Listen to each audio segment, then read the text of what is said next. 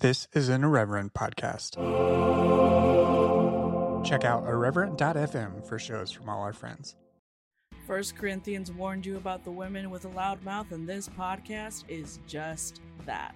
Here at the Speaking in Church podcast, we talk all about the regular people and the things that regularly happen to them in the evangelical church. It's a podcast about change, it's a podcast about seeking moral high ground, and it's a podcast for people who are just trying to deconstruct on the safe side. You can listen wherever you get your podcast, and if you want to be a guest, yes, you, regular person, you can be a guest on the Speaking in Church podcast. If you want to come on, just let us know.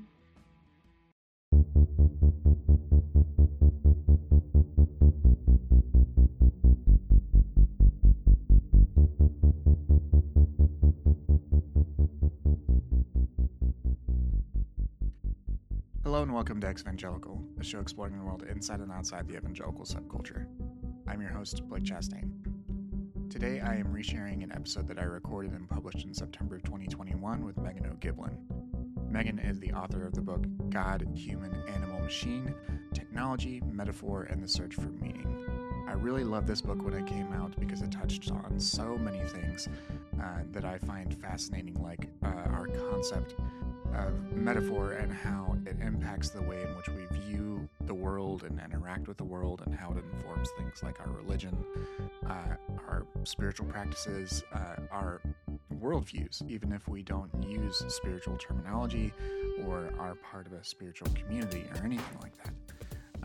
In Megan's case, she attended Moody Bible Institute and later left the Christian faith, but then started to discover similarities between Christian prophecy and secular transhumanism, like those that she found in the works of Ray Kurzweil, who is a fellow at Google and is the early propagator of the idea of the singularity, which is this concept that humanity and technology or AI will one day merge into some future type of thing. This is a really fascinating conversation, and I hope you enjoyed as much as I did. You can also find Megan's regular writing over at Wired, where she writes the cloud support advice column for Wired.com. Links to that will be in the show notes, as well as links to buy the book that we discuss. The links in the show notes will also support this show. And I want to talk a little bit also about how you can support this show. You can do that over at postevangelicalpost.com, which is the Substack newsletter that helps to fund this work regularly. You can now join at just $5 a month or $50 a year. I previously had a different pricing model. Scrap that at the beginning of the year. Only $5 a month or $50 a year. And you can get ad-free podcast feeds, additional writing, other perks that you can read about over at postevangelicalpost.com/support. One of the unique selling points, I believe, is my model of building a little bit of economic reparations directly into that direct support of me. I take 25% of net proceeds and donate those to the Religious Exemption Accountability Project, which is a wonderful organization that helps queer students that are facing discrimination on Christian campuses, as well as an anti-racist education group called White Homework. That is one way in which I have built directly into my own business model from the beginning of the Post Evangelical Post. Starting in 2021, I launched this model where I donate 25% of these net proceeds to really put my money where my mouth is. So you can go support me, and by supporting me, support that additional work of those groups that evangelicalism has harmed. You can read all about that over at postevangelicalpost.com/support, and you can also find show notes and a whole bunch of other stuff over there. Finally, one more thing, I will be appearing in person with Bradley Onishi from Straight White American Jesus, as well as Tim Whitaker from the New Evangelicals on February 11th in Philadelphia. You can find tickets to that event at postevangelicalpost.com/events. You can follow the link there to get the tickets that are linked on Eventbrite. You can use the code 50 at checkout to get 50% off, though that is a limited quantity. So please go and purchase tickets. Come see us in person, talk about what Christian nationalism has to do with deconstruction. It's going to be a really fascinating conversation. We're also going to talk about Brad's book some more. You can also look back in the feed a little bit to see my recent episode and my interview with Brad about his new book, Preparing for War. So please come see me and Brad and Tim talk about his book and much more in Philadelphia, February 11th. Check out postevangelicalpost.com/events. All right, let's get into it. Hello, everyone, and welcome back to Exvangelical. My guest today is Megan O. Giblin, author of the new book, God, Human, Animal, Machine, Technology, Metaphor, and the Search for Meaning. Megan, welcome to the show. Thanks so much. It's great to be here. I'm really excited to talk to you because I think we have a lot of shared interests, namely religion and technology, and this past experience that we both have in types of fundamentalism, which I think is something that, especially when you are seeking out commentary about technology, it doesn't seem to be always like a default type of experience. Yeah. But on the show, I do like to start with each person's beginning. So just to get a background for yourself, where did you grow up and what was your initial exposure to religion and Christianity like? I grew up in a very your standard evangelical / fundamentalist family. I grew up mostly in the Midwest. My family moved around a lot. We were in Michigan, Wisconsin, Illinois. And yeah, I was homeschooled along with I'm the oldest of 5 kids. We did like the standard Becca school curriculum, and social life was mostly church and homeschool group. And yeah, I guess it's remarkable to think about it now, but like everybody I knew, everybody in our social circle, everybody in our extended family believed essentially what we did. Mm. Didn't have a lot of connection with people who had different worldviews. I think we had neighbors who were Catholic who we prayed for their salvation. About it as much exposure to outside beliefs as I got as a kid. Mm. And yeah, and then I went to Moody Bible Institute when I was 18 and studied theology and was exposed to, I don't know, for me, I felt like that was the first time when I really read the Bible. And I don't know if this is common of other people's experience with evangelicalism, but it was a lot of like the sermons and the youth groups I was exposed to. It was all the theological education that we got was not particularly in depth. And just thinking about theodicies and things like that for the first time at Bible school is really eye-opening. And yeah, I had a great experience at Moody in many ways. I haven't really been back since I was there, but it was a great education in a lot of ways. I think I was exposed to the Bible and to theological doctrine, granted in a very narrow sense, at a level that I hadn't been before. And it was a very intense academic environment also. Yeah. Yeah. What was it like to experience that, like a place like Moody, which is in downtown Chicago, but it also being, like, as you mentioned, like a sort of narrowly fundamentalist type of place? I contrast it with just personally, I went to Indiana Wesleyan, which is in Marion, Indiana, and there's not like, even though there's the town, it doesn't have any direct relationship to the town itself, really. You can very easily stay just within this little microcosm of the campus. Was that more of a liberal arts college?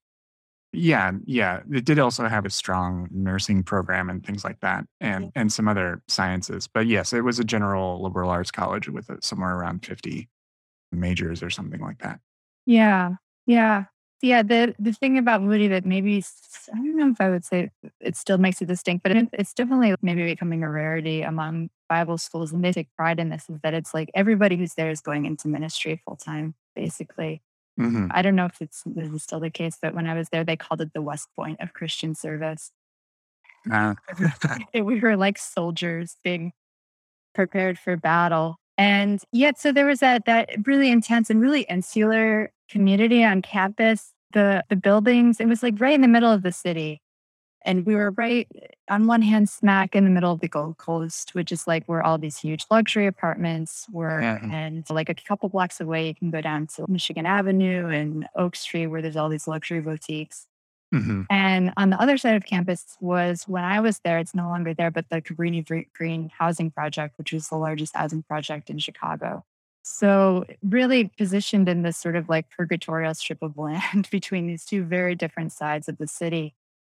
And the college itself was, I think, in a lot of ways, it was really insular. There was all these, like, we had tunnels going from the dorms to the classrooms. Like, you could technically go for your whole semester there and not go outside. You could travel the whole campus subterraneanly. And I remember talking to somebody, a fellow student, like toward the end of my first semester there, and he was like, "Yeah, I actually haven't left campus Oh my gosh. here." Because Wow. there was a lot of people who had come, a lot of the students that come from the hinterlands, that come from Iowa or Oklahoma or these like really rural places. So I think it was ultra shock. Oh, definitely. A lot of, And yeah. those tunnels are strange. And I worked for about 9 or 10 months at the Lifeway Christian store. Oh, Um, yeah. It's like, yeah, okay. I was just working there part-time, but I would have to take like a moving pallet full of the books that I worked in receiving in the bookstore. Okay. And so I would go pick up the incoming books from the post office, and I'd have to navigate around all the student population that was going to school or to class or to the cafeteria or something. It is like a very interesting architectural thing. I don't know, just as an experience. Yeah. Was that after you went to college? Yes, yeah. Graduated? Yeah, it was actually I had already left evangelicalism, at least belief-wise, but we had started attending a pretty fundamentalist church in the Rogers Park neighborhood, and just as a result of the recession, I was laid off and looking for work, and someone was able to help me find at least some work there for a brief period. Okay. So this was during the recession years. So that was Yeah. after I had left. I was there in the early 2000s. I was Gotcha, like, gotcha. yeah, nine, and which is crazy now. It's like the all the 20-year anniversary of 9/11 stuff is coming around. So that was when I was there. That was the start of my sophomore year, was 2001. Mm, okay. Yeah.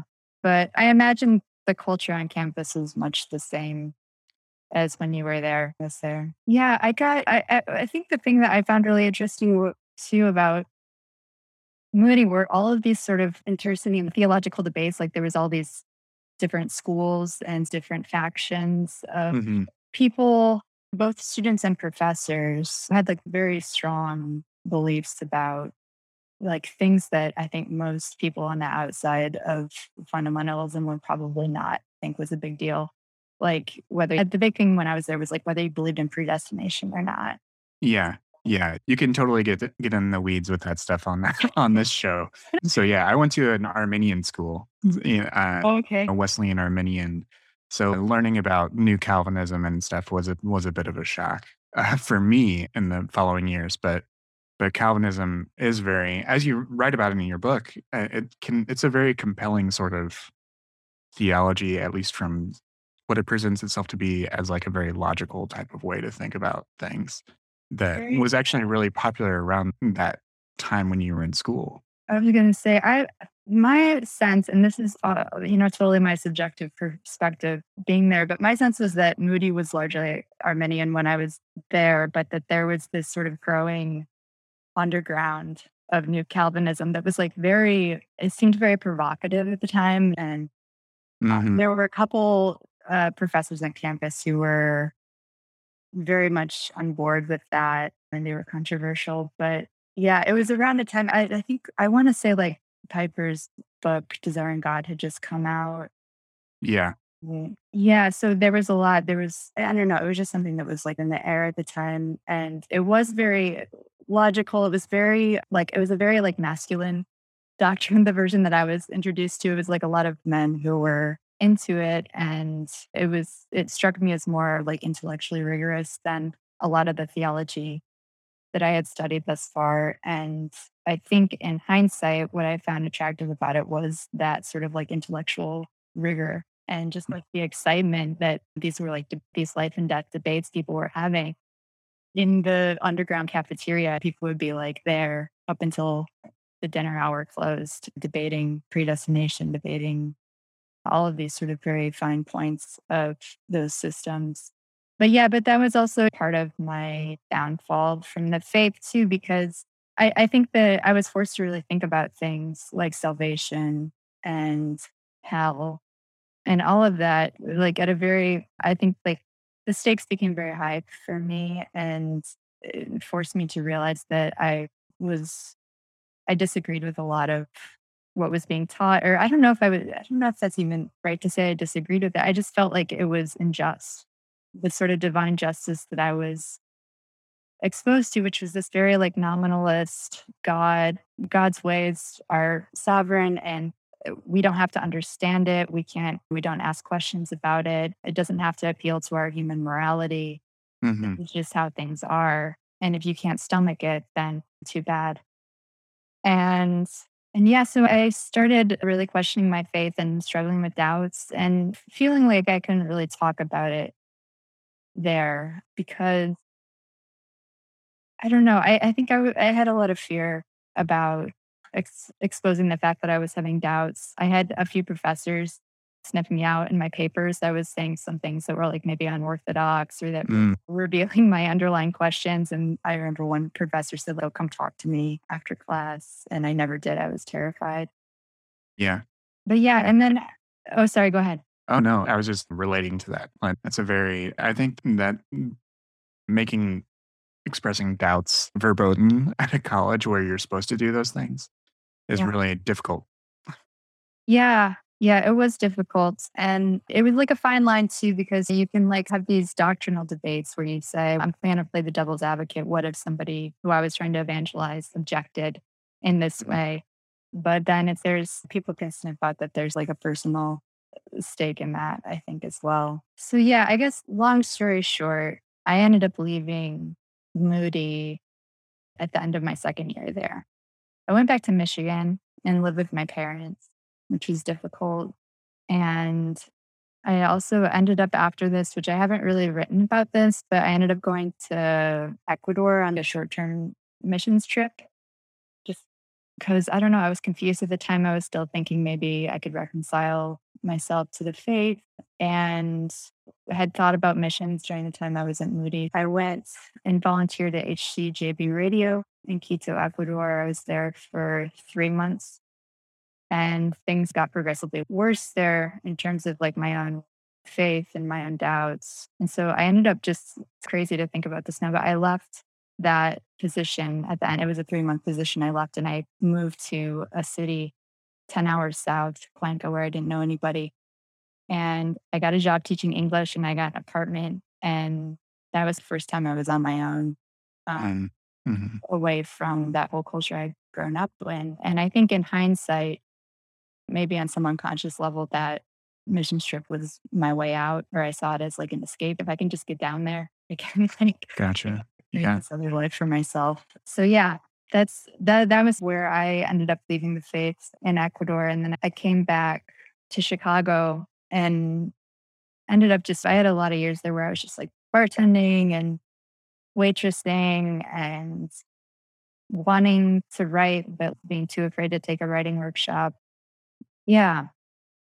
Yeah, it was I think that was a really dark time for me, and I've written about that a little bit. Yeah, that comes across in some of your essays, and I'd like to backtrack a little bit in your at least in your story timeline to one of the things you talk about in your book in a couple of different ways is whenever you find patterns that related to you personally. And actually, one of the things I did while reading your book was find patterns Yeah. in your story and mine. And one of them is that the brothers Karamazov was actually like a text that really piqued this interest and opened up, I don't know, like a possibility of what these doubts might mean or how your own life might change. I was wondering if you could talk about that. This part of the brothers Karamazov is famous and is sometimes published independently called The Grand Inquisitor. But could you talk a little bit about how that particular text influenced and made space for you to explore your own questions around theodicy and that sort of thing? Yeah. It's a really crucial book for me. And I read it at precisely that time that I was having doubts and was really immersed in Reformed theology. And I I actually read it for a class at Moody. They offered like one literature course when I was there. It's called Christ in the Novel. And it was a really great class. It really like opened my eyes to literature for the first time. I read Graham Greene, we read C.S. Lewis, and read just that portion. I think we were only assigned the Grand Inquisitor and the chapter right before that, which is titled Rebellion, which was really like my mind opening to me. I guess just to set the stage if listeners aren't familiar with the past. Hmm. So, two brothers, Ivan Karamazov, his older sort of intellectual atheist brother, and then his younger brother, Alyosha, who is becoming in the process of becoming a monk. And Hmm. so they meet and get engaged very quickly in this theological debate. And Ivan basically in that chapter lays out his objection to God's system of justice, which is, I would say it's one of the most powerful theodicies in Western literature, or maybe just like the most powerful theodicy that I've ever read. He says, I don't have time or space to focus on all the suffering that has visited all of mankind. So I'm just going to focus specifically on the suffering of children. Hmm. So he tells all of these horrible stories that he's read, which actually Dostoevsky drew from Russian newspapers at the time. There were a lot of them were true stories about children who had been, tortured and abandoned and killed, and just this glimpse into really horrible suffering that takes place on Earth. And so he basically says, how can you worship a God who allows this to happen? And Ivan, he doesn't like. I think Alyosha like doesn't speak for the whole chapter hardly at all until the end. Ivan is like one Yeah. of the very self-aware Dostoevsky characters, where he anticipates the objection before his brother can say it. He says, "Oh, I know what you're going to say. Everything turns out okay in the end. God's justice is it's just in the end, and it makes sense, but we just can't understand it as humans." And I've been, and this is, I guess for me, this was like the exact problem that I had been running up against is having these objections and then being told, oh, but either it's all going to work out in the end or don't ask questions. We can't understand it. And Ivan says, okay, fine. Like he takes that as a starting point and says, maybe it's true that God's ways are higher than mine. And he actually, it's really interesting. And this is something I didn't understand until I went back and read the book later on. But he uses this analogy from contemporary physics, from the physics of 19th century physics, where he talks about Euclidean geometry, which is this like type of geometry. It was like the very beginning in physics of getting this glimpse of quantum physics and sort of the idea Mm. that there's a reality that our brains like just cannot fathom. So he says maybe you can say God's justice is like Euclidean geometry. It's something that no human mind. I have a human mind that works in three dimensions, and this is working in some other dimension. And he says, but I don't accept that. I have to have something that makes sense to me as a human. I can't accept this other system because it's nonsense, basically. And to me, it's unjust, and I have to trust my conscience. And to me, that was like a revelation, just like the courage of hearing somebody say that. Because for me, it Right. was all this debate about either this is true or it's false. And he's saying, even if it's true, I don't accept it. Right. Um, so that I think for me was really, yeah, crucial and just like maybe giving me permission or allowing me to articulate why I was leaving the faith and being willing to risk. Maybe it is true, and maybe I'm going to go to hell if I leave, but this is what I have to do. And I still think that this is the right decision regardless. Yeah. And just thinking back and knowing now what the time period was, if this was like in the shadow of, we're talking a couple days before the 20-year anniversary of 9/11. If that was in the shadow and knowing that there were a lot of conservative Christians that were hawkish, that wanted to pursue war. So knowing that was like the sort of background and knowing that all the suffering that comes with war was right there. Yeah. That's a really powerful text to read right in that type of situation. And I, And there was, yeah, it was right. This was like the spring after 9/11. And mm, so, mm, like, that whole the lead up to the Iraq War was very much in the public consciousness at yeah, the time. And yeah, this also, like, just the whole culture taking this, yeah, warlike and violent turn. Yeah, and again, evangelicals being largely on board with that. Bush was very popular at Moody. right. That was, for me, that was a major part of my own sort of dissonance and first true like faith crisis, I think, Yeah. was because I was on my first full week of college was when 9/11 happened. Yeah. And Oh wow, what an experience. So that was right when you started. yeah, I'm very curious now. Like, I know this is a tangent actually, but I guess just because of the time in which we're speaking, what it was like for a lot of people that were actually on particularly Christian campuses at the time, because we ostensibly serve someone that's called the Prince of Peace, but then you have a lot of this support that very quickly fell in line behind a lot of militarism that ended up being under false pretenses, which is Yeah. hard to square. Yeah. I remember there being a lot of apocalyptic rhetoric at Moody at the time. Hmm. I think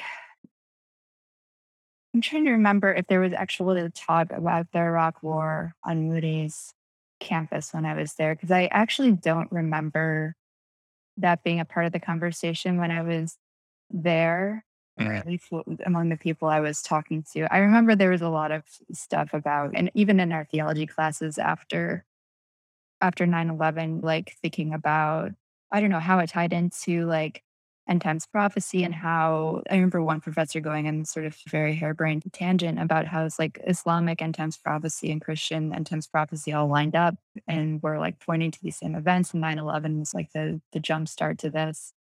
And by the time that I think there was, like, a lot of more public conversation about Iraq, I was in Ecuador at that point, and gotcha. Yeah. it was interesting because I was working at this Christian radio station, but the people who were there were from all over the world. There were, Christians working there from New Zealand and Australia and from Europe. And so it was actually a much more diverse group politically here at Moody. And Yeah. yeah, I am, like, really grateful I was there during that time. I was living with Canadian missionaries who were, like, very much against the war. So Hmm. yeah, Yeah. Yeah. Because in other circumstances, it's likely much more insulated for evangelicals at the time. yeah. Yeah. Yeah, was it what was it like at your college? Was there a lot of political? I was actually, so I my school is really big on double majors, especially I was on the history department. So I was a history major and a biblical literature major. And it was actually, now I can articulate, I couldn't as like a 18, 19-year old. But now I can articulate it as my primary history professor was a Christian Reconstructionist. Okay. So a lot of presuppositional stuff and then a lot of American exceptionalism. Yeah. And that really messed with what I was learning about Yeah. the construction of the biblical text and things like that, and the character of God Yeah. as it's being taught to me in the Bible classes. So those, a lot of the poli sci history, pre-law type people were all also like college Republicans, and that was where I started to reject it because I was there 2001 to 2005. So it was the entire gamut of those intense periods Yeah. of the invasion of Afghanistan and the invasion of Iraq and everything else. But yeah, it was definitely a sort of singular experience, I think, in that regard, to go through to have your sort of faith be shaken by that. Yeah, it's gotta be that, and I sense this too. There's this whole generation of evangelicals around our age who ended up, like, being really disillusioned by that Hmm. period, who were, like, coming of age. These and especially to be at a college where you're learning theology and it's all bound up with politics in a way that's Hmm. really difficult to separate. What are we talking about here, and what's the actual motivation? Is this, like, the Right. exegesis, or is this your sort of political platform? I don't know. Yeah. And to me, that's experiment and problem I'm still wrestling with even now, but from a different perspective, I guess. you know? Yeah, it's like, yeah, I thought it Yeah. would get worse, but it did. yeah. exactly. Yeah. I appreciate you going on that tangent with me because it is actually quite timely. By the time this airs, it'll likely be after the 20-year mark of 9/11, but it's still extremely timely. So I appreciate you going into that detail with me. Oh, yeah, it's interesting to hear your experience too, and yeah, just wild that it was 20 years ago. Yeah, yeah, it doesn't seem possible, but First Corinthians warned you about the women with a loud mouth, and this podcast is just that. Here at the Speaking in Church podcast, we talk all about the regular people and the things that regularly happen to them in the evangelical church. It's a podcast about change, it's a podcast about seeking moral high ground, and it's a podcast for people who are just trying to deconstruct on the safe side. You can listen wherever you get your podcast, and if you want to be a guest, yes, you, regular person, you can be a guest on the Speaking in Church podcast. If you want to come on, just let us know. I'd like to return and talk more about your book. If you don't mind, I'd like to quote one part of it that I think will resonate. You write, "Today, artificial intelligence and information technologies have absorbed many of the questions that were once taken up by theologians and philosophers. The mind's relationship to the body, the question of free will, the possibility of immortality. These are old problems, and although they now appear in different guises and go by different names, they persist in conversations about digital technologies, much like those dead metaphors that still lurk in the syntax of contemporary speech. All the eternal questions have become engineering problems." I really loved that passage, and I think it reflects the experience of someone who's inhabited more than one view of the world. Mm. And I was wondering if you could give some examples of how a lot of the theological questions that were explored in the West have already grappled with some of the sorts of questions that now are plaguing technologists. Mhm. Yeah. I guess my entry point into technology, into like becoming interested and for a period obsessed with conversations about technology happened during that period when after I had left Moody, after I came back from Ecuador, I was living in Chicago, bartending, and I got introduced to transhumanism, which is this form of West Coast utopian, like techno utopian ideology that emerged in Silicon Valley Hmm. in the 80s and 90s. And I've read Ray Kurzweil's book, The Age of Spiritual Machines, which was Hmm.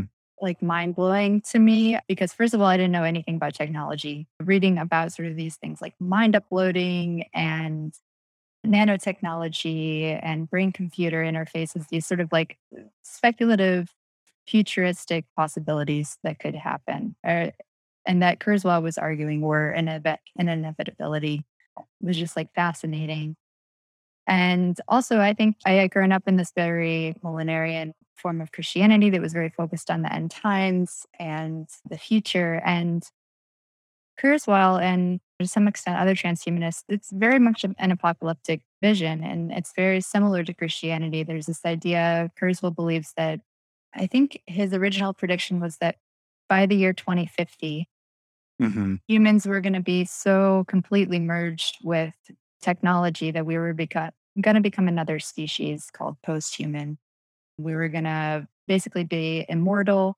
We would be able to upload our minds to supercomputers or to the cloud. We were going to just live in the sky as pure information, disembodied, and we weren't going to have any more suffering. We would leave behind the human corruptible flesh.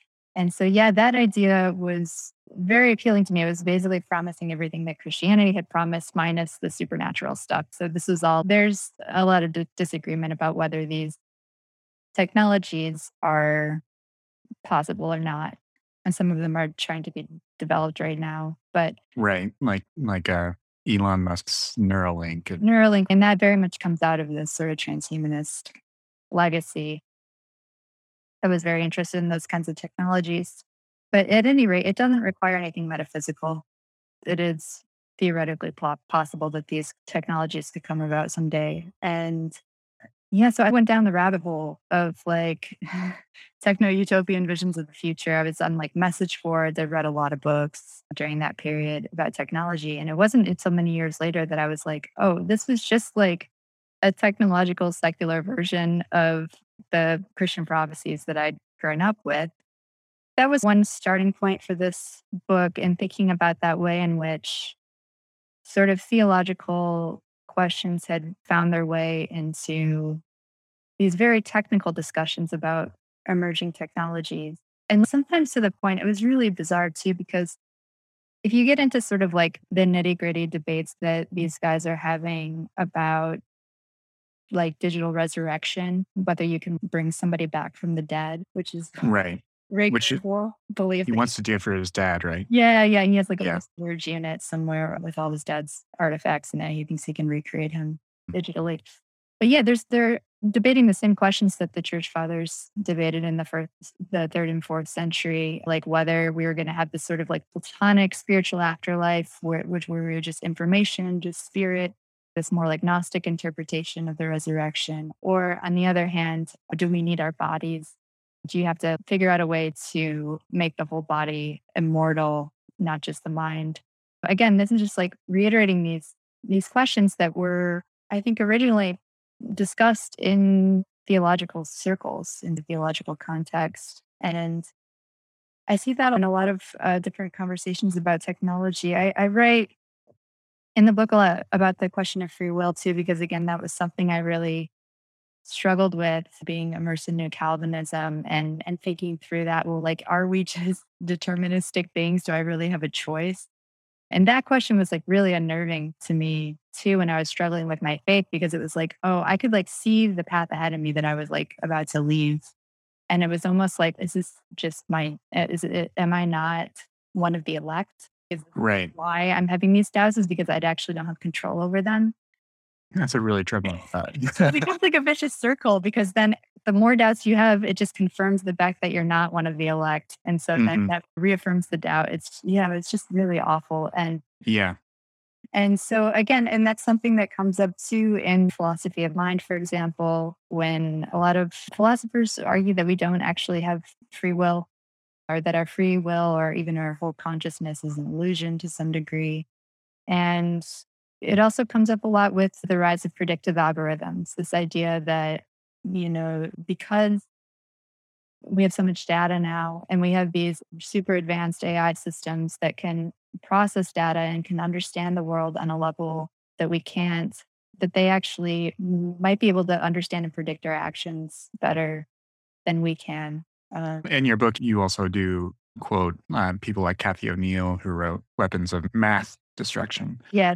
which talks about the weakness of those systems, which is that they inherit historical biases because the data sets that they use are built on systemic problems of racism and other types of oppression.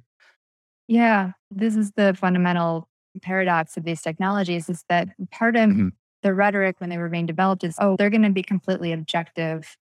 Almost like they're going to have this higher godlike morality that they'll be able to like transcend. Like humans, we have all these biases and prejudices, and these systems are going to be totally cold and logical, and they'll be able to see the world in Right. a democratic manner. And it turns out, yeah, they're running on historical data. So these are being, I think, probably the most like disconcerting example is how these AI systems are being used in the justice system Hmm. to make predictions about sentencing, things like that. So they'll predict whether they think a defendant is going to be likely to commit a crime again, like their recidivism score. Hmm.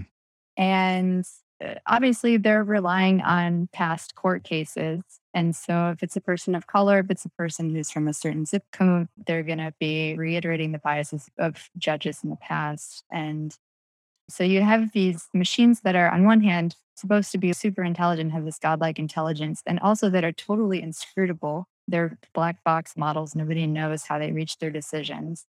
And they're just making the same mistakes at a larger scale that we've been making for hundreds of years. And actually, that is one of the themes that really stood out to me, just in thinking of the way in which a lot of I would say maybe the term like techno optimist, I guess, like someone who's very rosy sort of predictions about the future and what technology enables. Like the key example I think of is Kevin Kelly's work. He's written 2 books. He wrote one called What Technology Wants, Mhm. which the final chapter describes this sense of extropy instead of an opposite force of universal entropy, that Mm. things get more complicated, and technology and humanity's ability to guide it will inevitably lead it to a positive type of thing. And it feels very like process theology. Yeah. It was like a sense of God cooperating and working and guiding and with his creation or its creation. And then later he wrote a book called The Inevitable, which is about inevitable technological progress. And also that was also very optimistic. It was published in 2015 or 2016. And I feel like a lot of that optimism after 2016 here in the United States feels a lot less earned. It feels much Yeah. more Yeah. unearned. Yeah. It's interesting, and I actually haven't read Kelly's work. I'm familiar with it, but, I think that you're right that there is something around, like, 2015 where there was this peak of optimism in Hmm. technology, and obviously, the 2016 election and the aftermath brought a lot of attention to social networks and the way in which, that they could be infiltrated and disinformation and things like this. And then also, I think around that time, a lot of people who weren't in technology probably weren't paying attention to it as much, but there was this whole like deep learning revolution that was happening during that Hmm. time. And that basically is what gave us a lot of these systems that turns out they're very prone to bias. So I think that's dampened the optimism a bit as well, or at least tempered it, I would hope. I think people tend to be a little more skeptical now about the potential of those technologies or more aware of their limits. Yeah, and I think that the interesting thing, though, that comes across in your work is the way in which whether someone uses this sort of material or metaphor, which is one of the guiding principles of this book and the essays there, is that sort of regardless of which metaphor, it feels like we drift back to these sort of questions of first things. Or what do you think is behind that impulse? Like you have on one side the Christian prophecies, like you mentioned, and not on the other you have Kurzweil's materialist view of basically the resurrection or immortality. Mm. And you can even find connective tissue. And as you mentioned, I can never say his name out loud, Desjardins. Yeah, Um, Faraday and down. Yeah. yeah, of the noosphere and the omega point and all of those types of Christian transhumanism. There's even people who use that term to describe themselves now. Yeah. I talked to some Christian transhumanists. That was wild to me. Felt like inevitable because there is, like you said, there is a direct lineage, and that was one of the really satisfying things about writing this book was uncovering that. It's like these Hmm. coincidences, they can't be coincidence that these are so similar. Where's the link? And like all of the histories of transhumanism say, oh, we're carrying on the legacy of the Enlightenment. We believe in reason. It's, largely atheists who are part of this movement. But if you look up like the etymology of the word transhuman, the first time it appears in English is in a translation of Dante's Divine Comedy. That's And wild. yeah, and it's in a passage just describing the resurrection. It's when Dante is being transported to heaven and he's watching his flesh transform, and he says words cannot describe this transhuman change, and made up a new word in Italian, transhumanar, and it was translated as transhuman in English. But beyond that, and then I think that's how that term got into Pierre Teilhard de Chardin, because he's basically the most recent. After Dante, I think he was like the next person as far as the etymologies go who used that word. And he very much had this sort of like proto transhumanist view of the future. He thought that the biblical resurrection was going to happen through these global communication networks that were emerging at the time. And he was writing in, I think, the late 40s, early 50s when this was all it was really prescient, a lot of his ideas. Hmm. And Marshall McLuhan, too, is somebody who's also written about the biblical resurrection. He was Catholic, wrote about sort of these Christian prophecies as being carried out by technology. Oh, really? There- I didn't realize that McLuhan would use that because, like, I have reread The Medium as the Massage many times, Yeah. but I didn't know that he actually directly drew it. I knew it was important to him personally. I didn't know it made its way into his work. I came to this knowledge also very recently. My friend Nick Kirkpatrick's, he writes for the Millions. He just wrote a biography of Marshall McLuhan that focuses on his Catholicism and Oh how it wow, influenced his work. Yeah, it's called Digital Communion. It's coming out soon, I believe. that's fascinating. Yeah, it's really fascinating. And so, yeah, he was another like mid-century thinker who Hmm. was really into technology and how it could fit in with biblical prophecy. So there is this direct lineage, and I trace how those Christian ideas basically got into through this other thinker, Julian Huxley, who ended up secularizing these religious ideas. That sort of was the starting point for transhumanism. But yeah, so there is that like direct lineage. And then there's also, I think really it's like a lot of it is these unconscious longings that we have as a species for immortality, for eternal life, these things that we believed in for centuries that were really central um, to our culture. And that then I think in a very secular landscape, what do you do with that hope or that longing? I think coming to terms with your mortality is it's very difficult, obviously. And it's something that I experienced, I think, in a much smaller form at a late age in my mid 20s, Hmm. realizing for the first time that, like, oh, there isn't this future. I am going to die. Um, and I think to some extent, maybe on a more subtle level, I think we're still dealing with that trauma as a culture. And that's actually one other theme that I wanted to touch on, which is this idea of enchantment and disenchantment. And I think maybe that whenever you have at least a somewhat enchanted world that is imbued with religiosity and that sort of thing. And in your book, I feel like there's again the animism on one side and panpsychism. Is that how you say Yeah. it? Panpsychism on the other, and they're this like pull between that, making that transition so difficult. I was curious if you thought that whether today's religious fundamentalism, modern fundamentalism, is a way to reject that, to try to fight against that sort of, I don't know, existential despair. Uh, um, to fight against disenchantment or yeah, or to at least try to maybe something like Calvinism is a way to use reason to ascribe intent. Another passage from the book that I loved was, "We are constantly obsessively enchanting the world with life it does not possess." yeah. And in the context, I believe it was talking about this sort of subjective conscious awareness, consciousness was what you meant by that. And I'm just really curious your thoughts around that, because some people in the fight for climate change and things say we need to stop being so self-centered, not be anthropocentric, be geocentric or biocentric or whatever it might be. I'm sorry that I just put Oh yeah. a lot of different things, but feel free to take that whichever direction you'd like. Oh, super interesting. Yeah, no, I think that there is this. Okay, so we usually talk about these like re-enchantment efforts, this desire to go back to the past. And I talk about re-enchantment in the book first through wanting to go back to this sort of like religious or Christian past with transhumanism as like the secular version of the Christian prophecies. And I also think there's this larger impulse to go back to a much older past or a not, particularly like a non-Western past. And I think that this is bound up with what you were talking about too, this awareness that we're in the midst of a seismic global eco crisis right now.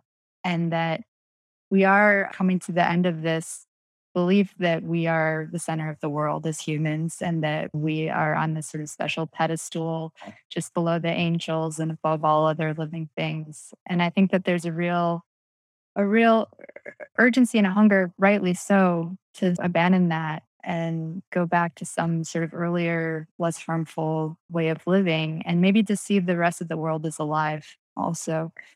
And so I talk about like in the book, there's some really exciting stuff going on in philosophy of mind right now. And one of them you mentioned is panpsychism, one theory, which was is basically the idea that consciousness is fundamental to the universe, that everything is conscious to various degrees, going down to plants, animals, amoeba, bacteria, down the whole chain of being. And the idea that consciousness isn't just like you have it or you don't, but there's sort of these gradations, and that trees and plants can be conscious as well. And this was an idea that was considered very much on the fringe of consciousness studies for a long time. Bertrand Russell was somebody who entertained this idea in the 20s before it fell out of fashion again. And just in the past 10 years or so, there's been a lot of prominent philosophers, including Philip Goff and David Chalmers, who have come out as panpsychists. And I find that really exciting. I think it's a really interesting way to get around sort of the mind body problem. And it's a lot more attractive than like the alternative, which is to just say, oh, consciousness doesn't exist. It's an illusion, which has been a popular view for the past few decades. And I find that idea very attractive. I guess the question that I'm curious about in the book is, yeah, there's something really appealing about that idea, but is it appealing to us because there's some sort of fundamental truth? Is it true that the modern scientific worldview has left something behind? Like it's not the whole picture and we're trying to like figure out what that is now? Hmm. Or is it wishful thinking, which is something I'm very attuned to as someone who's a former believer, and knowing how easy it is to convince yourself of something that you really want to be true.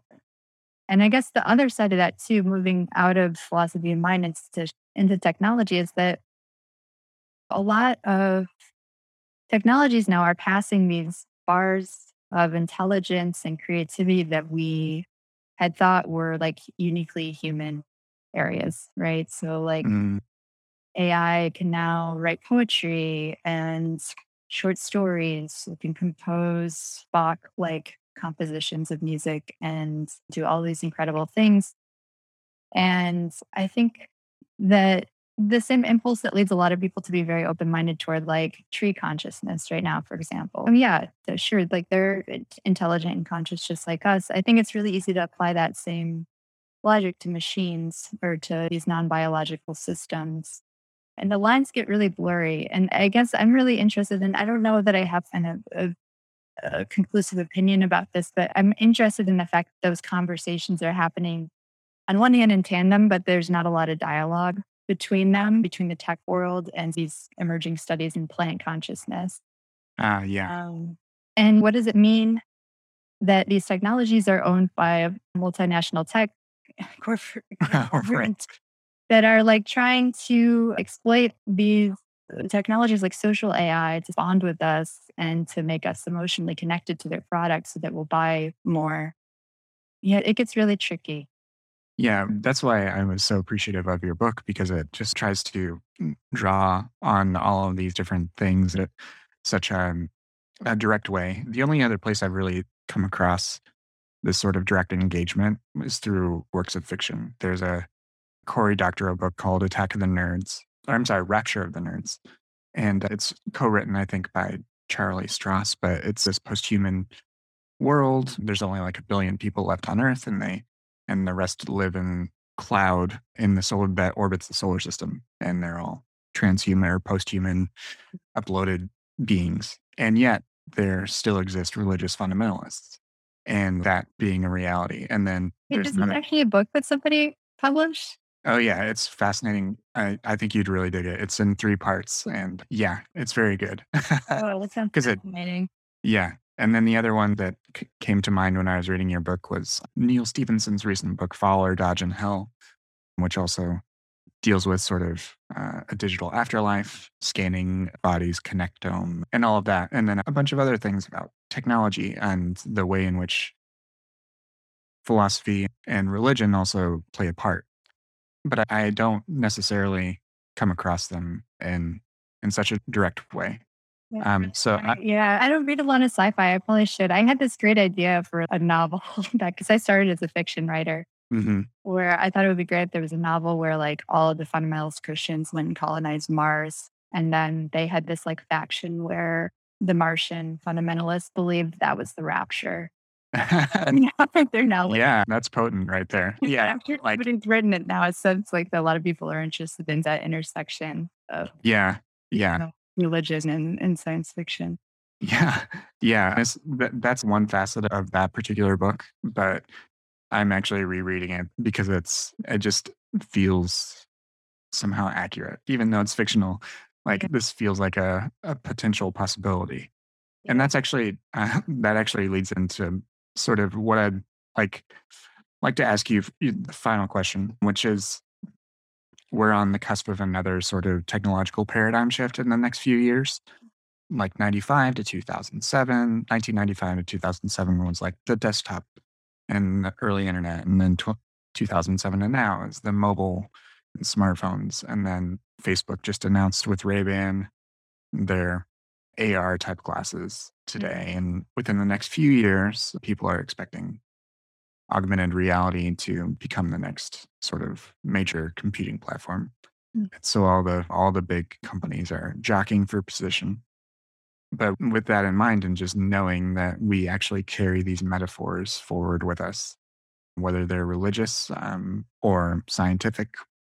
And in the last few years, we've seen like very strong worldviews at play.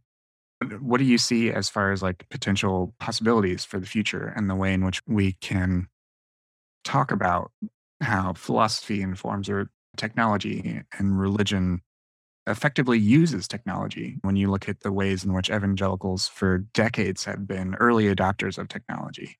Mm. It's fascinating and sometimes frightening because of their goals. So, yeah, just what are your thoughts in looking to the next few years, how that might play out? Yeah. This is maybe the place where I am not terribly confident in my outlook for the future, just because I think that the developments in technology these past few years have been unexpected in a lot of ways. And it would Mm-hmm. have been difficult to predict even just a few years ago. Something like machine learning, which has like fallen out of fashion for a long time, made this huge comeback. I do think I think that the question about what makes us human and finding metaphors or different ways to talk about that is going to become really important because I do think we have this history of, and this isn't even, in a way, it's inevitable. Like, we can't understand what it means to be human without comparing ourselves to other things. So, Mm-hmm. this is where the book title comes from is are we, I think for a long time, the dominant metaphor was that we're made in the image of God. So, this idea that we alone have reason and that makes us, in some sense, divine. And then more modern view, which is that we're animals. And then the emergence of the brain computer metaphor or these other sort of mechanistic metaphors for human nature. So this idea that like our minds are basically computational. Mm-hmm. I think that changes. Obviously, we need metaphors to understand the world. I don't think we could think or use language without them. But I think that they also, because they're so intimately bound up with thought and language, they change how we see the world. They change how we see ourselves. Mm-hmm.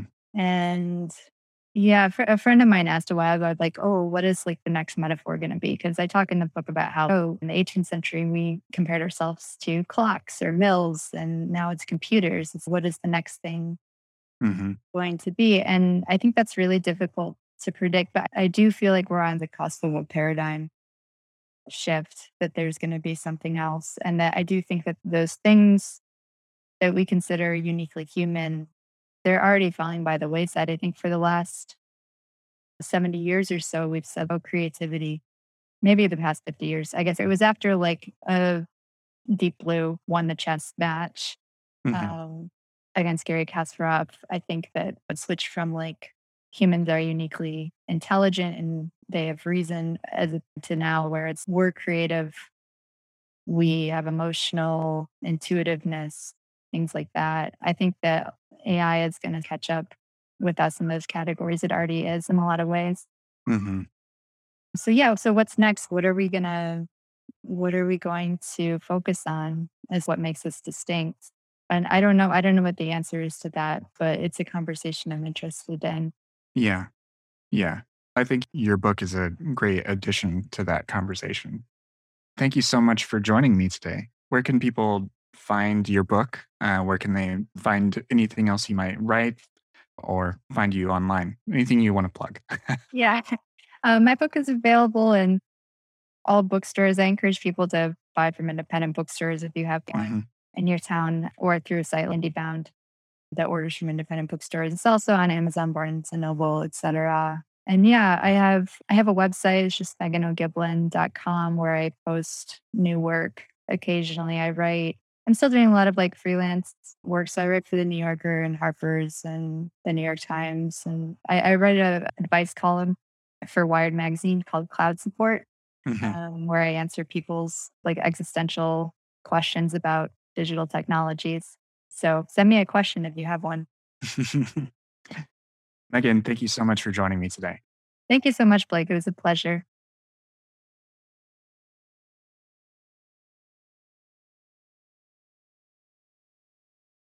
First Corinthians warned you about the women with a loud mouth, and this podcast is just that.